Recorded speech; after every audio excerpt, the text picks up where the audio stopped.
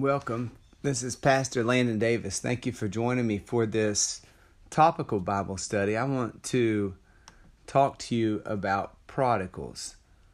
Luke chapter 15 and verse number 20. And he arose and came to his father, but when he was yet a great way off, his father saw him and had compassion, and ran and fell on his neck and kissed him.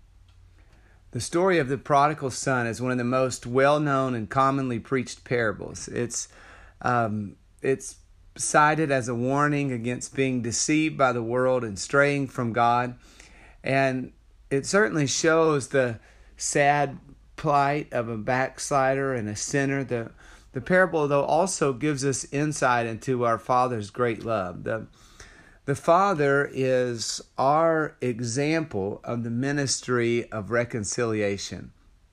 When the Father saw his son, he was moved with compassion. Remember, his son had left him. His son had rejected the blessings of his household. His son had brought him pain. Who could blame the prodigal's father if the sight of his son had made him angry, if he had had an outburst? Nobody would have faulted him for being bitter, frustrated, or hurt. He was the one that was innocent. He was the one that had been slighted. And so he may have felt these emotions at one time, but we see his primary response when he saw his son was love. When a brother or sister walks away from the church, if you're a parent, maybe a child, it hurts. They usually aren't meaning to reject us personally, but it can feel that way. And sometimes we're shocked at how far they go. Parents can be very disappointed by the behavior of their children.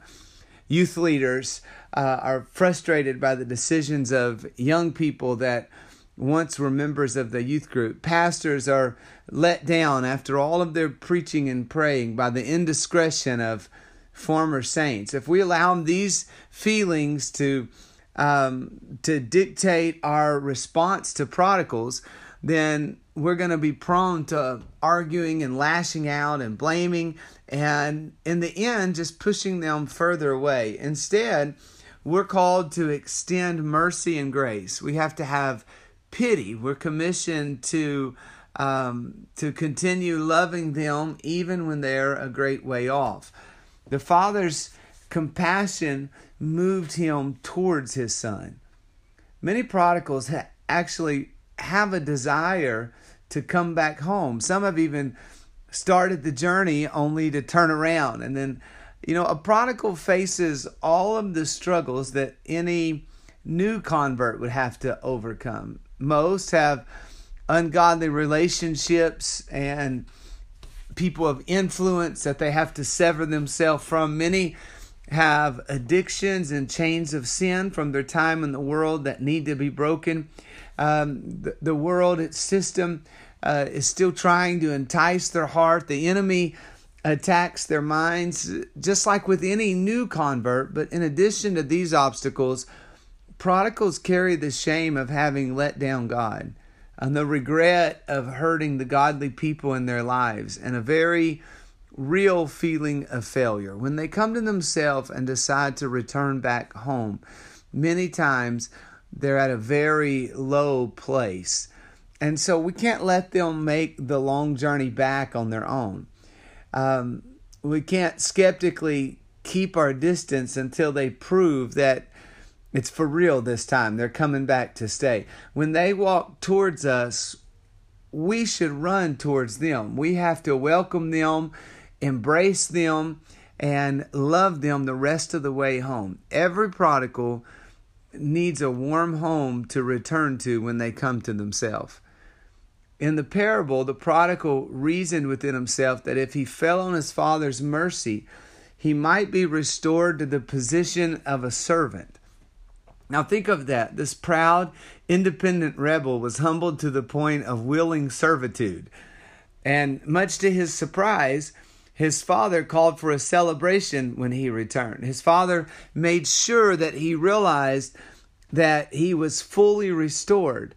And every backslider or prodigal needs to repent and truly desire to humbly serve the Lord. However, we have the promise that God will exalt the man that humbles himself. He doesn't need just an additional servant. An additional servant can never fill the void of a missing son. And so what our Father wants is for his children to be restored. Heaven rejoices when one sinner repents. The church also should rejoice and celebrate when a prodigal returns. We have to help those that make their way back to God realize that they're still special to their Father. He still has great things for them to do. Prodigals should be near to the heart of the church because they're dear to the heart of God. His love is steadfast, and I'm thankful for that. His mercies new every day. And so we must do our part to help them back home. I want to close this with Galatians chapter 6, verse 1. Brethren, if a man is overtaken in a fault, you which are spiritual, restore such a one in the spirit of meekness. God bless you. Thank you for listening. Join me again for another episode.